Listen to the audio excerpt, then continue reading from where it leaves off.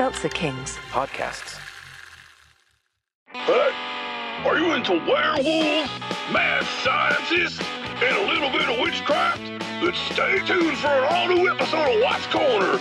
We're riding this train straight to the sun. Woo! Tune in to a classic episode of Watts Corner on the Seltzer Kings Network. Available on all podcast platforms. Oh my God, Gavin, you are the Jar Jar Binks of this podcast. Ass. The following podcast contains profanity, food jokes, and tired comedy references. Explicit language.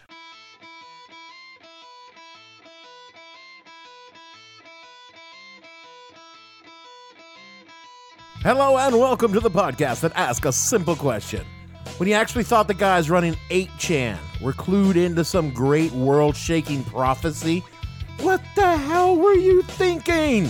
I'm your host, Dave Bledsoe, and this is episode number 297. I've got friends in Q places. Well, we welcome the believers in QAnon back to reality.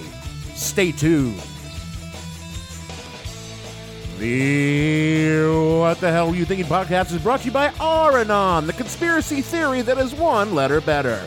Now that the storm has failed to come and the mass arrest didn't happen, you're probably looking for someone new to believe in. Meet Aranon. R doesn't have any satanic pedophiles, but he does have hugs. That's right, no more late nights parsing through ambiguous posts on disreputable websites, no more bans from social media, just hugs, hot cocoa, and a nice soft blanket to wrap yourself in, while R whispers in your ear, everything's gonna be okay, until you gently fall asleep. R and on, Q let you down, made your family consider committing you to a mental asylum. R will bring you back. Act now and get 20% off our plush dolls or warm Bernie Sanders mittens by entering the promo code Q Screwed Me at checkout. President Trump. Dog dick. If you see this, please save us. I don't even see our American flag anymore. Biden's talking with some kind of crazy flag. This is America. This is our land. Please, President Dog dick. Trump. Please, I hope you have a plan.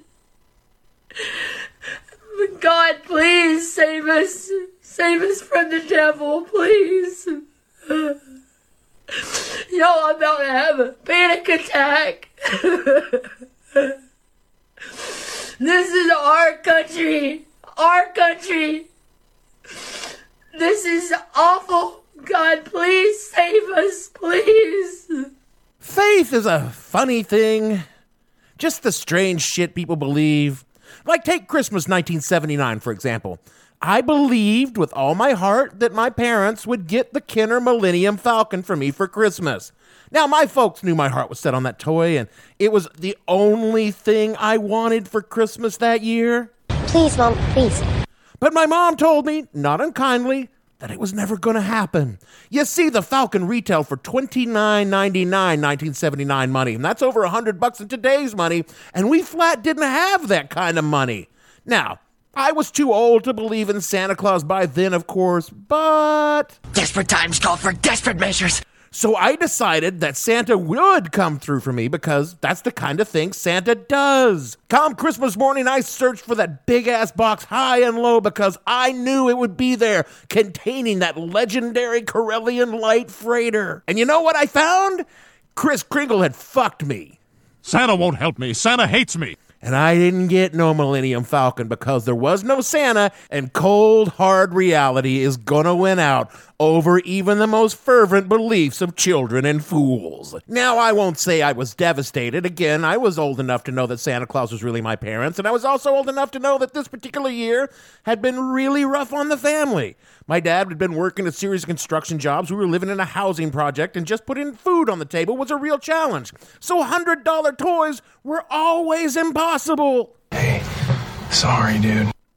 No, it was cool. I mean, I did get some Star Wars action figures, and they were awesome. Not Millennium Falcon awesome, but still pretty cool. I did learn something that year, though. I learned that wishing something would happen is a long way from that thing happening. I think every kid goes through that in their lifetime. Sure, sometimes your mom and dad pull a miracle and you get your unattainable gift like a Red Ryder BB gun, but most of the time, they don't. This is getting sad. Yeah, but not nearly as sad as thousands of grown-ass adults crying because their innocent internet fantasy didn't happen. That is really fucking sad. Over the past few years, we've talked a fair bit about QAnon, watching it grow from a silly into very silly and then blossom into something pretty damn terrifying. Well, it sounds like he's hitting puberty. To give you a quick recap, some random dudes on a website, 8chan, previously known for tentacle porn and crudely drawn anti-Semitic memes, decided they were going to pretend to be super secret moles inside the government. Oh, and by the way, quick programming note, while I'm discussing this, I'm committed never to mention the name of a certain someone ever again on the show, so we will only reference that person as the following. Red glistening dog dick. Anyway, these dudes began writing anonymous posts on how Dog Dick was secretly fighting a war against the deep state consisting of, let me check my notes here, his own personally appointed government officials. They gave themselves the moniker Q, alluding to an actual government security clearance from the Department of Energy.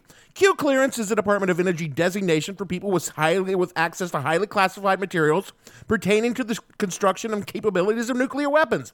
It has nothing to do with the CIA, the NSA, the DOD, or even the Junior Chamber of Commerce. It's a highly compartmentalized top security clearance, and that's all. Sounds really cool to have top security clearance.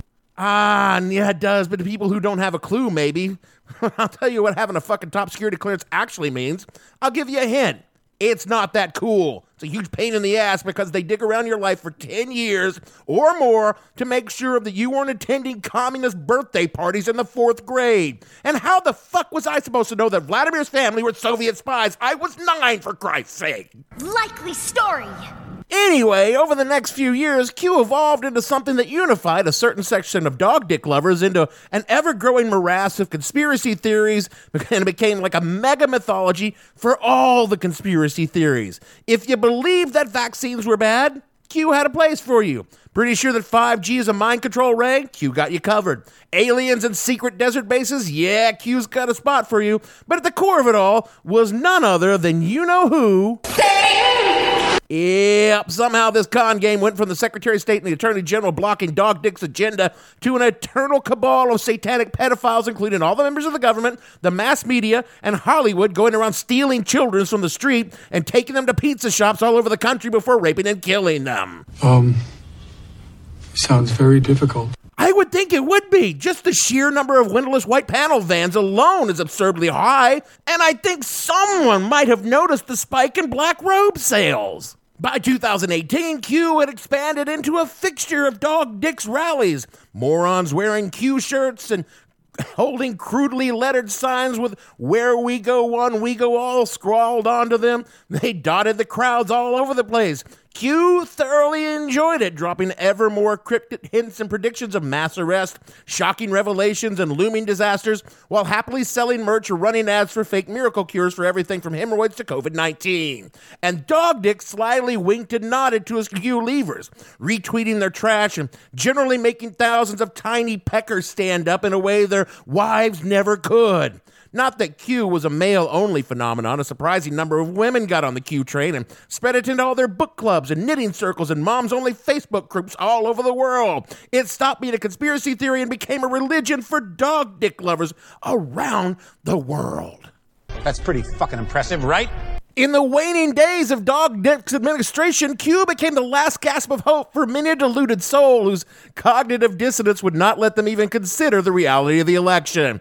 It was also a main light of bullshit for many a patriot storming the Capitol. Jacob Chansley, the Q shaman, is a big figure of the Q movement and is either a true believer or a brilliant fucking con man. ¿Por qué no las dos?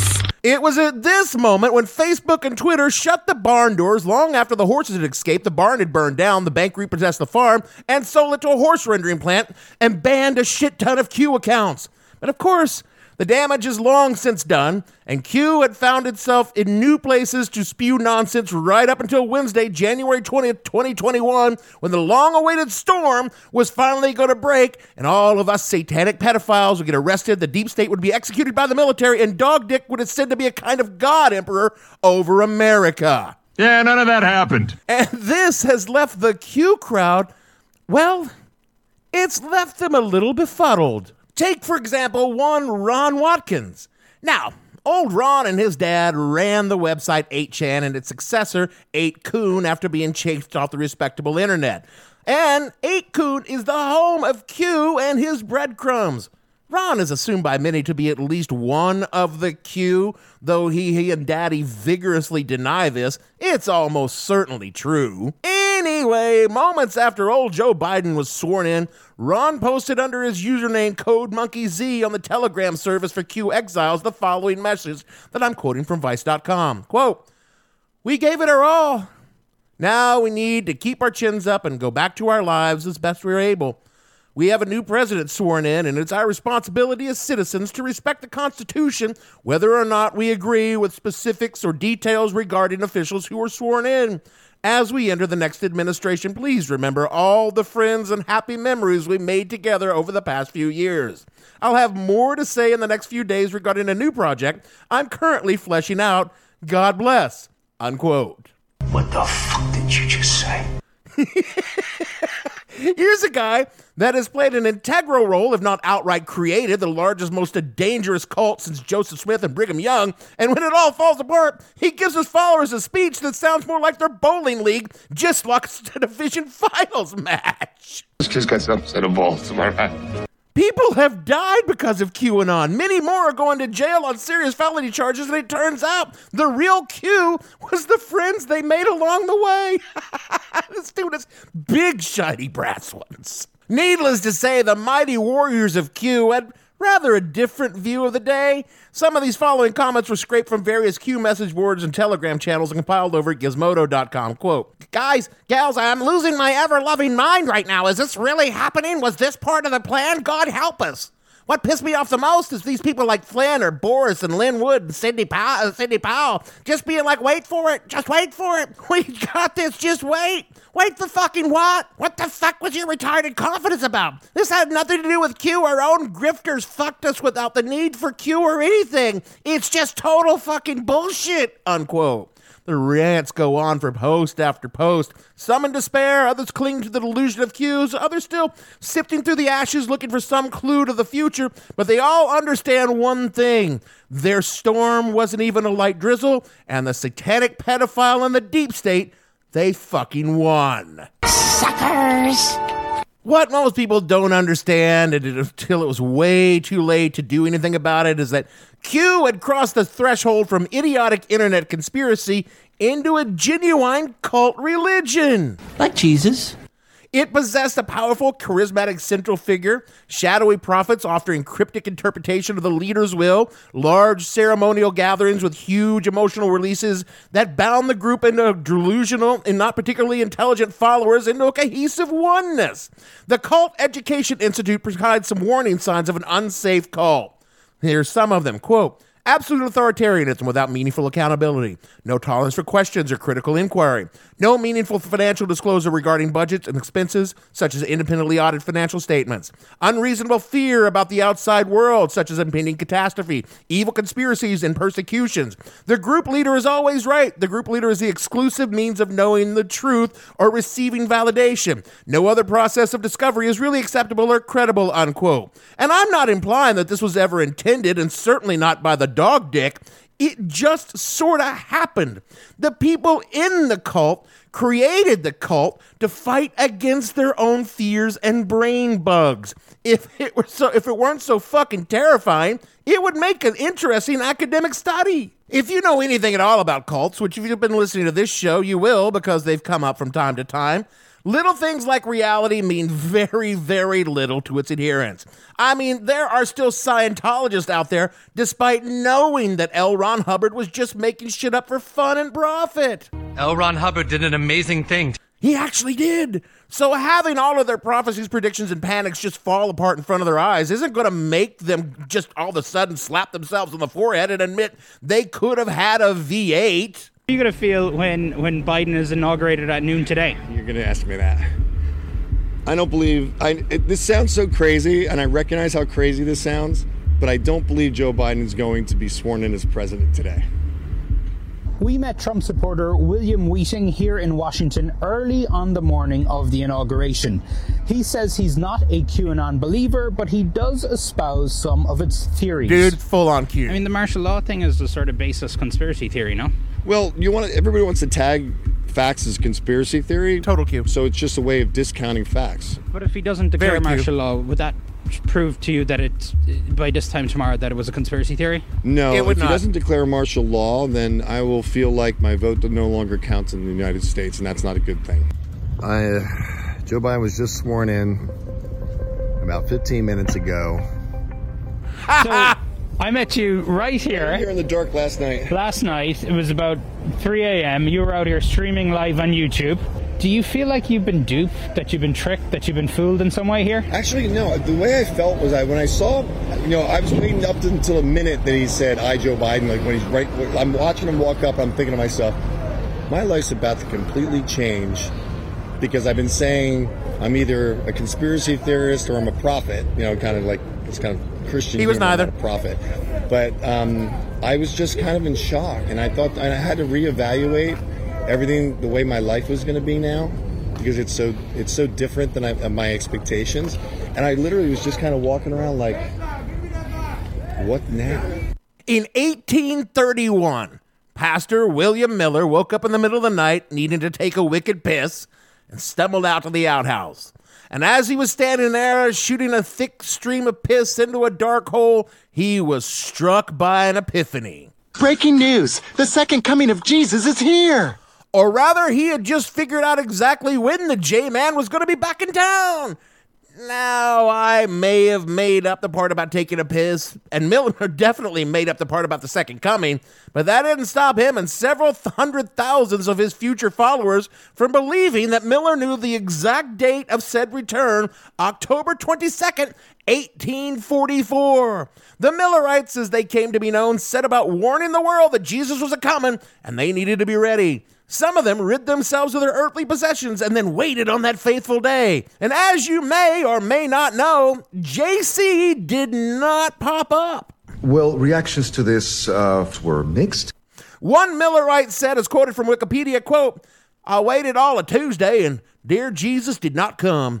I waited all the forenoon on Wednesday and as well in body as I had ever was, but after 12 o'clock I began to feel faint, and before dark I needed someone to come help me to my chamber as my natural strength was leaving me very fast, and I lay prostrate for 2 days without any pain, sick with disappointment," unquote. It was known as the Great Disappointment. There were episodes of violence, Millerite churches were burned, and a few Millerite leaders were tarred in feathers, and no one, particularly Pastor Miller, could figure out what the hell had just happened. Did he get the math wrong? And trust me, there was a lot of math. Did Jesus get held up in traffic? Or had Jesus decided to say fuck it and stay home? When all is said and done, most of the Millerites went back to their lives, found other faiths and sects to believe in, but some of them, the most hardcore believers, stayed and managed to rationalize in their head what had happened through various incorrect theories. Their descendants, spiritually at least, exist today in the Seventh-day Adventist Church. The Seventh-day Adventist Church tended to spin off little cults with some depressing regularity and even more depressing circumstances. Like this cat named Rock Thoreau up in Canada, who would take Adventist teachings and use them to create his own fuck cult that resulted in murder, dismemberment, and other really sick shit. And who could forget Vernon Wayne Howell? Oh, you know Vernon. He led an Adventist folk cult under the much better known name of David Koresh. And we all know how that turned out. Badly. All because those people couldn't put aside their beliefs even when faced with incontrovertible evidence that they were wrong. And that, my friends, my pod friends, is called cognitive dissonance. What you might not know is how we have the term cognitive dissonance, because we get it from yet another cult. In 1953, a professor by the name of Charles Laffhead had a little cult, and that little cult was taken over by a woman named Dorothy Martin, who went by the name Sister Phaedra, and they call themselves the Brotherhood of the Seven Rays, or the Seekers. While they sound like a proto-prog rock band, what they were in fact was a UFO cult. Actually, they were the first known UFO cult. The Seekers believed that a UFO would arrive and take them up into the heavens on December 21st, 1954, and the rest of the world would be destroyed. The group was infiltrated by a social psychologist by the name of Leon Festinger, who pretended to be part of the cult while observing the cult, and Leon was pretty sure there wasn't going to be no UFO. Festinger would later write a book titled When Prophecy Fails, and that focused on, as quoted in Wikipedia, quote, the cult members' reactions and coping mechanisms when the UFO did not come to get them on December 21st, 1954. When the UFO didn't come, a majority of the members became convinced that the UFO would come on Christmas Eve. It was the second time around that the members experienced the greatest amount of dissonance. In the book, Festinger and his colleagues write, the experience of this observer well characterized the state of affairs following the Christmas caroling episode. A persistent, frustrating search for orders. After this incident, many of the members returned home and abandoned their initial belief. Those who did not claimed that their group's belief and faith had saved the rest of the world from disaster and that the aliens had warned them of, unquote. In the introduction to the book When Prophecy Fails is a summation of what Festinger and his other colleagues learned from watching The Seekers and as they tried to manage the conflicting thoughts in their heads when the UFO never bothered to show up. Quote, a man with a conviction is a hard man to change. And when that conviction is important as the promise of salvation coming from the sky, it may even be less painful to tolerate the dissonance than to discard the belief and admit that one had been wrong, unquote. Sister Phaedra indeed did not give up, and she went on to found two other cults, the Order of Sananda and the Sanat Kumara, which persisted up into the 1980s, and the remaining members still continue today, though new channel has arisen to take Sister Phaedra's place. Faith is a hell of a fucking drug, pod friends.